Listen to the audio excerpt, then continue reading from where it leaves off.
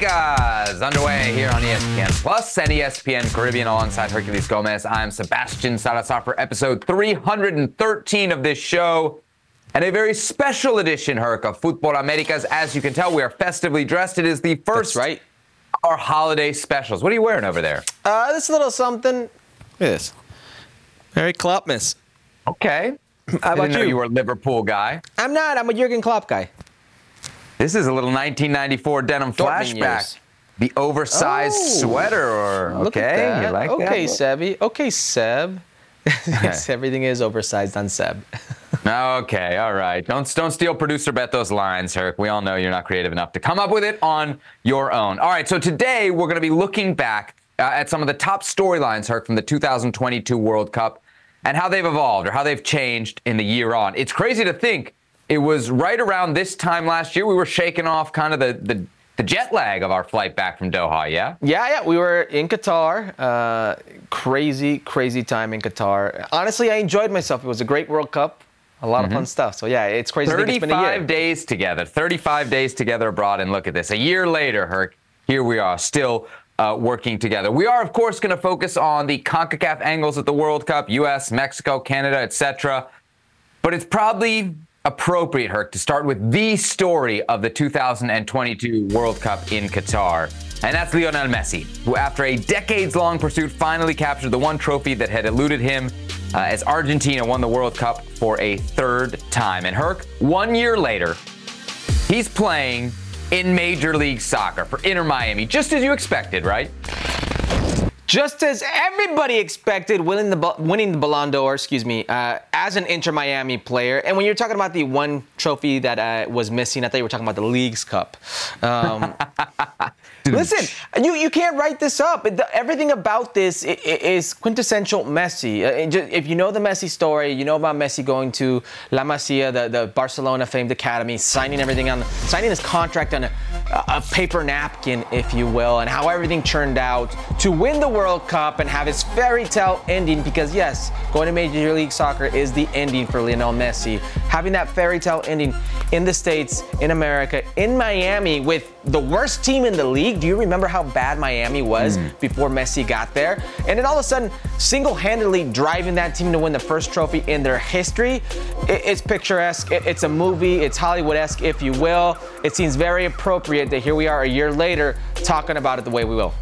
Yeah, and it was the moments too, right? Of course, lifting the Leagues Cup against Nashville, great moment. If you want to go to the Open Cup semifinal against FC Cincinnati, dramatic comeback.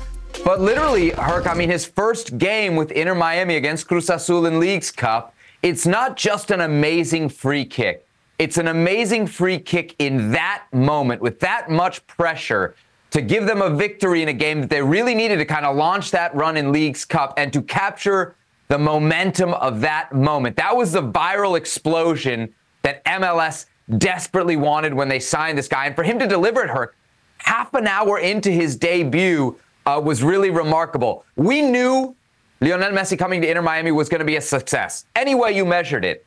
But I don't think any of us really thought that he would turn this team around as quickly as he did and give us those viral moments within a half hour. No. Even by the incredible expectations he sets, I think he surpassed them. That's fair, because the expectations that he sets, he surpassed. Listen, I remember like it was yesterday, we were sitting here, can a guy who 4 days ago got off a plane from the Bahamas when he was sipping for the last 10 days, 2 weeks, Mai Tais with his wife and hanging out with his kids, swimming with the little piggies and whatnot that they have over there, can he in 3 days be fit enough to play, be fit enough to do what Messi has always done? And he pretty much proves it in half an hour that he still has. It's a walk-off free kick. It was one of those buzzer beaters, if you will. I know I'm using American terminology here, but that's what it felt like. It felt like you were watching a buzzer beater in a basketball game or a Hail Mary in a football game. It's Messi with a free kick that should be automatic. It's like a penalty kick for him.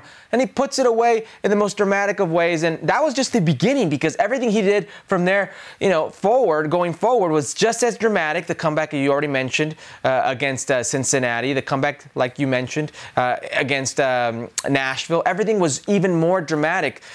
I don't think anybody could have predicted the success that Lionel Messi had with Inter Miami. Yeah, and it's not just Messi, right? He showed up, and he's the guy, but he brought along with him Sergio Busquets. Then along comes Jordi Alba. The team also made some kind of smart signings. Come on, he brought with him a coach. Like, who has that kind of power? He brought with him a coach, Seb. He changed the fortune of that team. And he did. And what I'm going to ask you next is, how much do you think that can carry over into 2024? Because we had a big conversation. Could they make an amazing, what would have effectively been a miracle run to make the playoffs? I got to think, if the Inter Miami that we saw in Leagues Cup, and even in some of the MLS games, shows up for a full MLS season, granted there's a Copa America, granted that Messi's focus may be with Argentina, I got to think they're going to be, if not the best team in the league, Herc, really, really close next year. Yeah, how many players did you know under Miami before Messi got there? Did you really know? You knew their names. DeAndre Yedlin. Good friend of the show. Right. Was Benjamin Kramaski a known player? No. Drake Callender, no. No. Drake Callender. Efecto Messi. There you go. Efecto Messi. And that's what it is. All of a sudden, these players are put on a different platform, if you will, and they're very good players who get to showcase themselves, and they're thrust into the national spotlight, international spotlight, because the world is watching. Well, that's the Messi effect. Can they sustain it? Do you know how many players are going to play alongside Messi now? Are going to play being coached by Tata Martino. We're going to play in this Messi and friends, if you will, with Busquets, Jordi Alba, Luis Suarez, if you will. It's going to continue as long as Messi's there. Messi wins the World Cup in 2022, wins League Cup in 2023. Who knows what'll wait for him in 2024.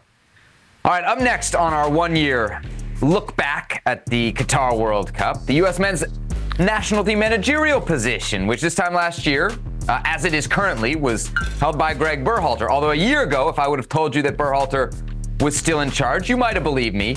But not, Herc, if I told you how. Of course, that is a scandal involving one of his best players and that player's family. That scandal involved an admission from Greg Berhalter himself of domestic violence. On top of that, it wasn't the old sporting director that hired him. Ernie Stewart gone. In comes Matt Crocker, and yet Greg Berhalter is still the U.S. men's national team manager. Herc, I remember that night vividly. In Las Vegas, CONCACAF Nations League semifinals, USA against Mexico. U.S. paced Mexico 3-0. And yet when you signed online, listening to the kind of heartbeat of American fandom, you would have thought that the U.S. program was in a moment of crisis just because Berhalter had been re-signed by U.S. Soccer. It was really a remarkable moment. They dropped the bomb. We were inside Allegiant Stadium, the Raiders Stadium in Las Vegas, for the Nations League semifinal. It wasn't even the final, it was a semifinal, and it was about 2 minutes before kickoff when news had hit, when Paul Tenorio of The Athletic breaks the news that Greg Berhalter is back as the U.S. men's national team coach. That's who Matt Crocker hired. That after this extensive search, Seb, worldwide search, where you spend tons of money, resources, and time, you come back to the guy who was already there. You come back to the guy who would have been very easy to move on from. So it was a bomb. I remember so that certain players on the team had no idea. And when they were asked about it in the mix zone, you can see the reaction. You can literally see the blood rushing down their face or draining from their head. It's one of these things that I will never forget. And it was a reaction also online, and there's good reason for it. I mentioned the search. I mentioned Matt Crocker. I mentioned the names that were, I didn't mention the names that were available, but there were names like Jesse Marsh. There were names like Patrick Vieira. There were some big names on there, and you come back to the guy you already had. So for good reason, social media was ablaze. Yeah. I think when we wrapped up our coverage of the World Cup in Doha, this time last year, maybe about a week ago this time last year, there was a sense that Greg Berhalter could come back, right? I don't think it was beyond the realm of possibility. The team had done well enough. They'd gotten out of a group. They'd gotten to the round of 16. Sure, they got beat by Netherlands, but I think there was a sense that by U.S. soccer standards, we might see them come back. In fact, I even remember a conversation I had with one of the decision makers at U.S. Soccer in New York City before we all left for the World Cup, and they told me that it wasn't even a necessity for Berhalter to get out of the group phase, right? That's kind of how much faith they had in this guy, that it would depend on what happened. Even if they got, bounced in the group phase, he might still come back. He does more than that. Yeah. So I think at that point you started to think, all right, it's pretty clear there's a very good chance that he comes back. And then the Reyna thing happened, right? And then we find out about him telling the story about Gio Reyna in the conference, and that kind of blows up in his face. At that point, Herc, that's when I thought, all right, now it's better for pretty much everybody here, including Greg Berhalter, to walk away. And if you remember, there was a moment he was linked with the Club America job in the week before he took the U.S. men's national team job. I mean, it was a really kind of crazy week and a half there if you think about the sliding doors moment we might have had in North American soccer. Massive moment. And who knows how much reality there is to the fact that Club America was about to make him their next coach. But when you look at who Club America went for, Jardinet, who's arguably the 5th or 6th coach, you think the realm of possibility was there. But I agree with you. There was a time where right after the World Cup ended, you thought this was going to be an automatic thing. Greg Berhalter would get a second term. And then news comes out of what happened with Gio Reyna. News comes out of what he said in the conference with Gio Reyna. News comes out of Greg Berhalter himself trying to get ahead of things and admitting to an incident with his wife from years ago. And you're like, there's no way he comes back from. There's no way that U.S. Soccer backs him, that Matt Crocker thinks he's the guy. Not because he, for a second, leave if he's capable or not out of this, just because it's easier to move on from all this. And that's, to me, what is the most pressing thing here. It was easier to move on. U.S. Soccer, Matt Crocker did the hard thing by sticking with Greg Berhalter. So that's the one thing that I, still to this day, can't wrap my head around. Yeah. Not the fact that he was capable or not.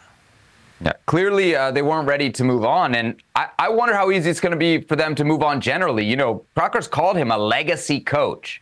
You don't move on easily from a legacy coach, a guy that you're giving now 2 World Cup cycles to, including a World Cup at home. They put a lot of faith in Greg Berhalter when it comes to this program. So very interesting to see what happens in 2024, which we know is going to be a huge, huge year for U.S. soccer.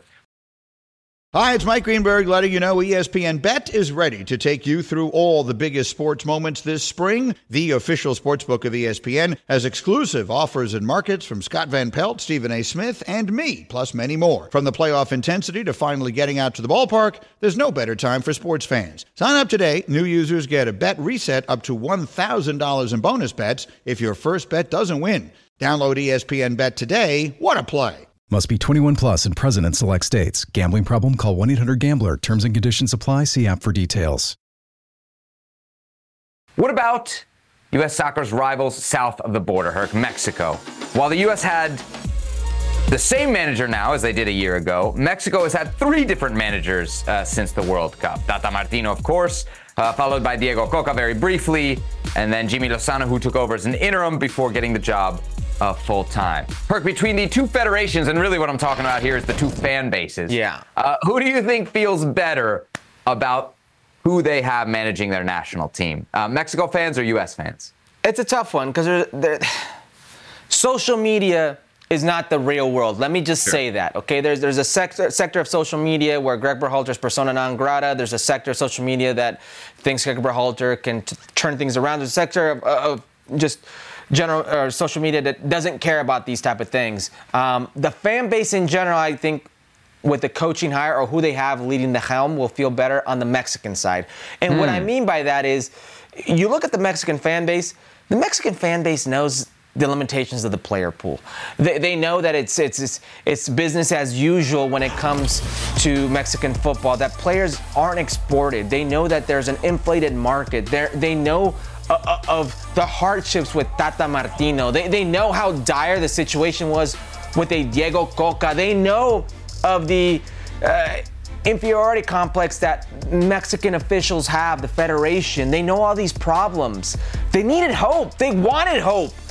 Guess who peddles hope better than anybody else? It's Jimmy Lozano. And in Jimmy Lozano, you have a young coach. Why? Because he's born in Mexico? That's one of the reasons. Is that why? Is that why he peddles hope? Is that why his message is received just because he's born in Mexico? Is that the bottom line? Let me ask you a question. When's the last time Mexican soccer had something to smile about? Whew.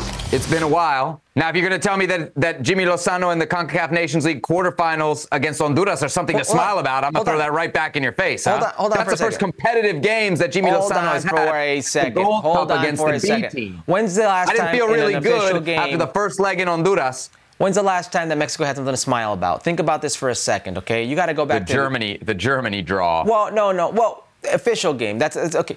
But you got to go back to the Olympic Games. You got to go back to the bronze medal and that showing and them losing on penalty kicks, right? They felt good about the situation. They felt like they were back.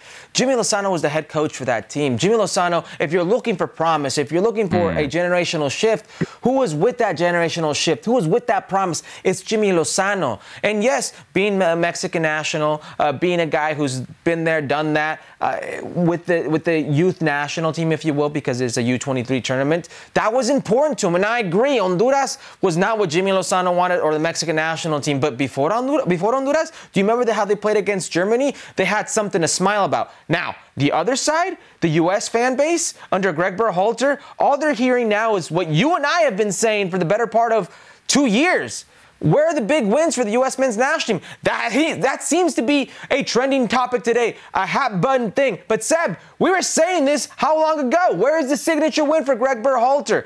They played against the same opponents. They played against Germany as well. What happened with it when they played against Germany in that friendly? They got played off the field. They know they can beat Mexico. They know they can beat this version of Mexico, this pool of Mexico, the worst pool of Mexican players that I've seen in my lifetime. They know that. They want the big wins. They don't want a 1-1 and out in World Cup play. Boy, I don't think U.S. fans feel great about Greg Berhalter, but I think they probably feel better than Mexico fans feel about Jimmy Lozano. I will fully admit, Herc, that there's a little feel-good vibe that people picked up around the Gold Cup because he beat a bunch of B teams. But that was basically all the data that was used to hire this guy. And then in the first competitive games against Honduras, they played terribly in that first leg. And if not for a little extra time in the Mexican capital and maybe some luck and maybe some refereeing help, you know, Mexico is 90 minutes away from missing on Copa America, and we're having a totally different conversation about Jimmy Lozano and whether he should be around. Listen, the U.S. against Trinidad and Tobago, say what you will, Herc, they didn't suffer. They didn't struggle. The biggest issue around, please, it was over after the first leg. There was never a sweat for the United States, even with the Serginho Dest red card. And honestly, there was never a sweat. Trinidad was never within 3 goals of knocking the U.S. out. Did you not watch the same game we did? That return leg, if they have better finishing, that's a different story. U.S. was a lot more nervous than Mexico. Yeah, boy, they really sweated out that quarterfinal. Please. Seb, that's not what you said. Don't move the goalpost. Don't move the goalpost, please. That's not what you said. I agree with everything you're saying, okay? But when it comes to the fan base, when it comes to the manager, I don't know, because it really is a situation where both fan bases, just in general, don't feel good about the situation. I shouldn't say in general, because the U.S. fan base, I think they feel very good about the pool. But when it comes to the coach, I think it is much more split when it comes to the U.S. men's national team. All right, well, one thing I would say is that the biggest thing for Berhalter was Gio Reyna. And so far, that relationship seems to have been as mended as it can be mended, and they seem to be working well at the international level with the United States. This podcast is proud to be supported by Jets Pizza, the #1 pick in Detroit-style pizza. Why? It's simple. Jets is better. With the thickest, crispiest, cheesiest Detroit-style pizza in the country, there's no competition.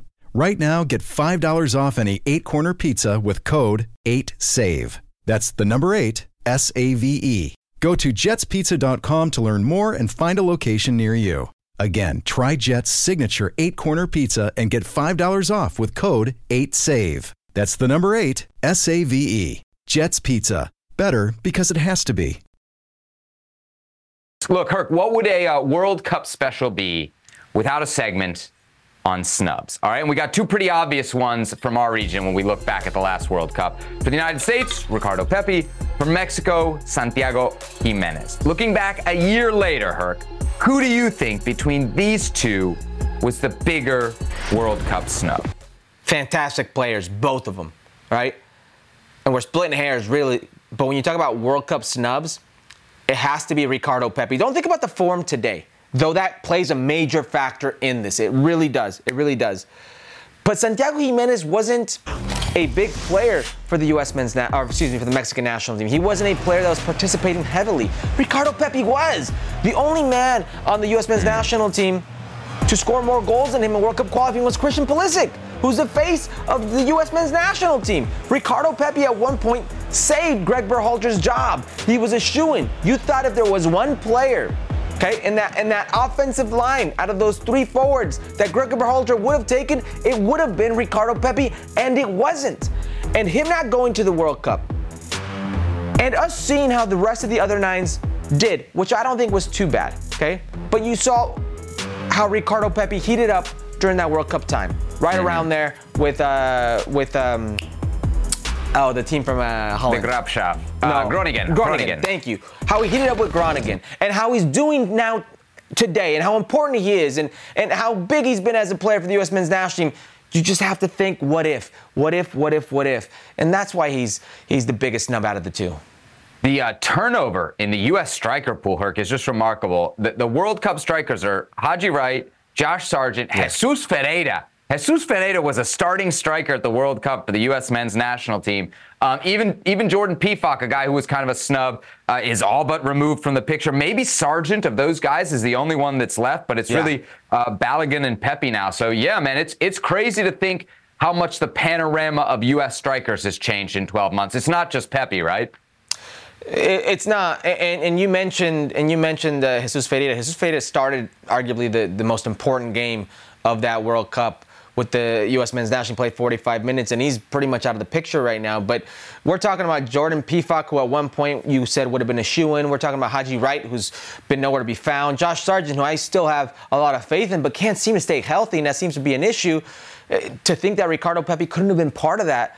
Yeah, that's something. I think your best argument is the fact that Jesus Ferreira started against Netherlands. I think that's your best argument for saying that Ricardo Pepi is the bigger snub between these two. That's the worst indictment, I think, of the nine pool there and Greg Berhalter's decision. I'm going to go with Santiago Jimenez here for a couple of reasons. One, I just can't help but remember Tata Martino's logic, Herc, or lack thereof logic when it was talking about Santiago Jimenez. Remember, it was a lot of goals, but in very few minutes. As if that's a bad thing. As if a striker's productivity, player's bad. Efficiency is a bad thing. I just remember that as the logic behind Tata Martino's decision, and it hurts. And then you think about, Herc, about the players that went instead, right? And I think that's also the case for the United States. You think of the guys who went instead, and that's how you really know whether it was a bad snub or not. I know a lot of people want to focus on Rogelio Funes Mori, and there's a discussion to be had there. The guy played basically the last 4 minutes of the game against Saudi Arabia. You know, why take him? But beyond that, I really think we have to go back and remember just the kind of physical condition that Raul Jimenez was in. Hernia. Because we see now it's a player who did have something, right? You know what Tata Martino was maybe holding out hope for. But in that time, there were reports just before the World Cup that Raul Jimenez was on crutches. And Tata Martino kind of rolled the dice with that rather than take Santiago Jimenez. And to me, the kind of bottom line, aside from current form, because I think since then, Santiago Jimenez has been better than Pepi. But the bottom line here is the future of the Mexican national team, Herc, was mortgaged. You know, this is your guy for 2026, maybe for 2030. I don't know that about Pepi. Maybe it is with Pepi. Maybe he'll overtake Balogun. But with Mexico, it is Santiago Jimenez, and not taking him wasn't just a snub for 2022. It's going to have massive ramifications for 2026, and that's why, to me, Santiago Jimenez is just that slight bit bigger snub than Ricardo Pepi. Yeah, when we talk about the future, keep in mind that the Mexican national team will not have one player under the age of 25 with World Cup experience in the next World Cup. That's right, not one single player. And the one player they have today that plays at an elite level, that plays for the world to see, that could command a massive transfer fee come next summer, is Santi Jimenez. And not even his own national team or national team coach at that time in Tata Martino rated him enough to take him over a guy who played 4 minutes and a guy who was too hurt to really participate in the way that he should have. And if you look at that Argentina game, do you remember who played up top? It was Chucky Lozano, and it was Alexis Vega. It makes no sense. You're right. A guy like Santi Jimenez could have been very, very useful.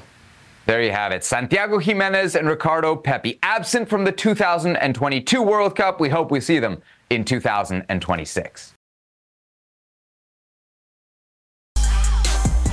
Our look back at the 2022 World Cup continues here on Futbol Americas with an eye towards Canada, who qualified for their first World Cup in 36 years, only to be eliminated in the group phase. And the year since has not been any easier. They had a financial crisis at the federation level, one that cost them games. They had to skip the September window, and maybe a manager, John Herdman, leaving for Toronto FC in MLS. Herc, what do we make of where the Canadian men's team is 1 year after they made history at the Qatar World Cup? Shambles, right? And it's shambles not because of what we know about Canada historically, because that doesn't give you too much to talk about, but because of what they did pre-World Cup. They were the best team in CONCACAF. I mean, statistically, they were the number one team in CONCACAF. You look at a team that ran through CONCACAF in the way they did. First time in a World Cup qualifying cycle that any team gets points off Mexico and the U.S.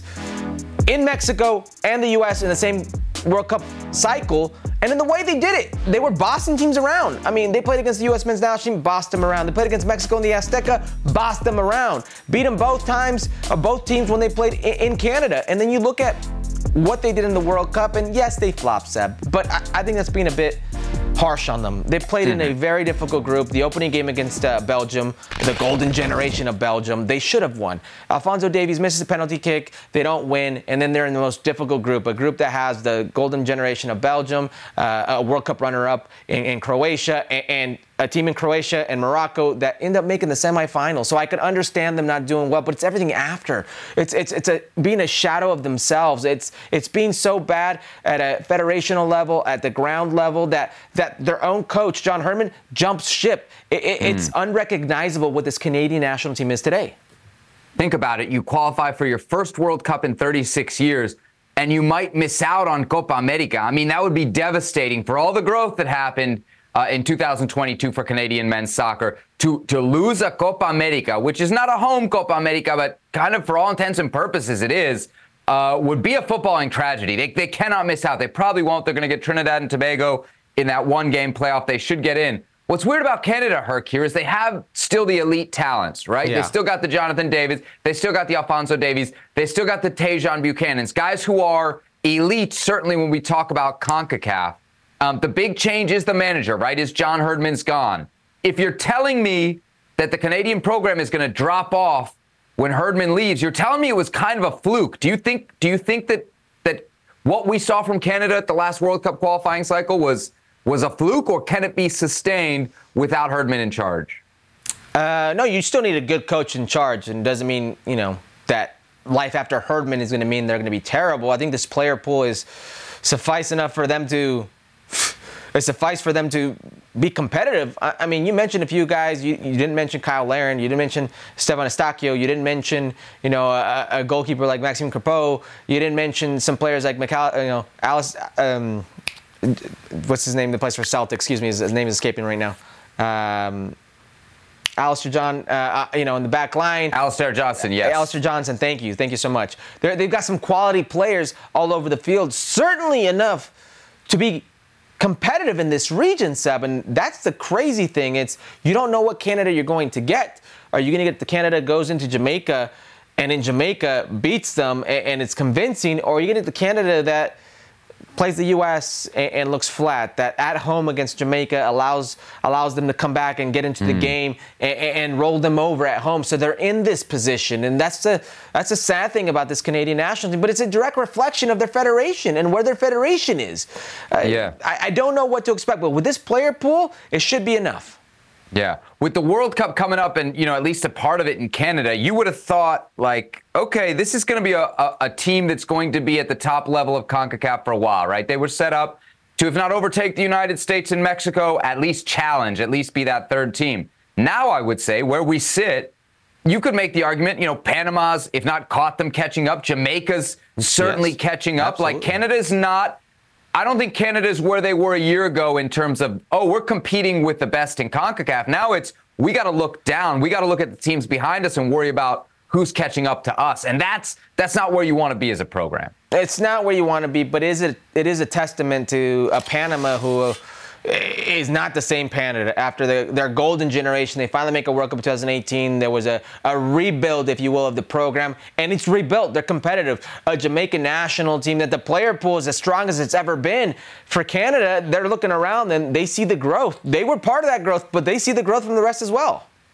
All right, so we'll leave it there for the first of our holiday specials here on Futbol Americas, our 1 year on look back at the 2022 World Cup. Herc, it is the holiday season. You got a festive greeting for our viewers here?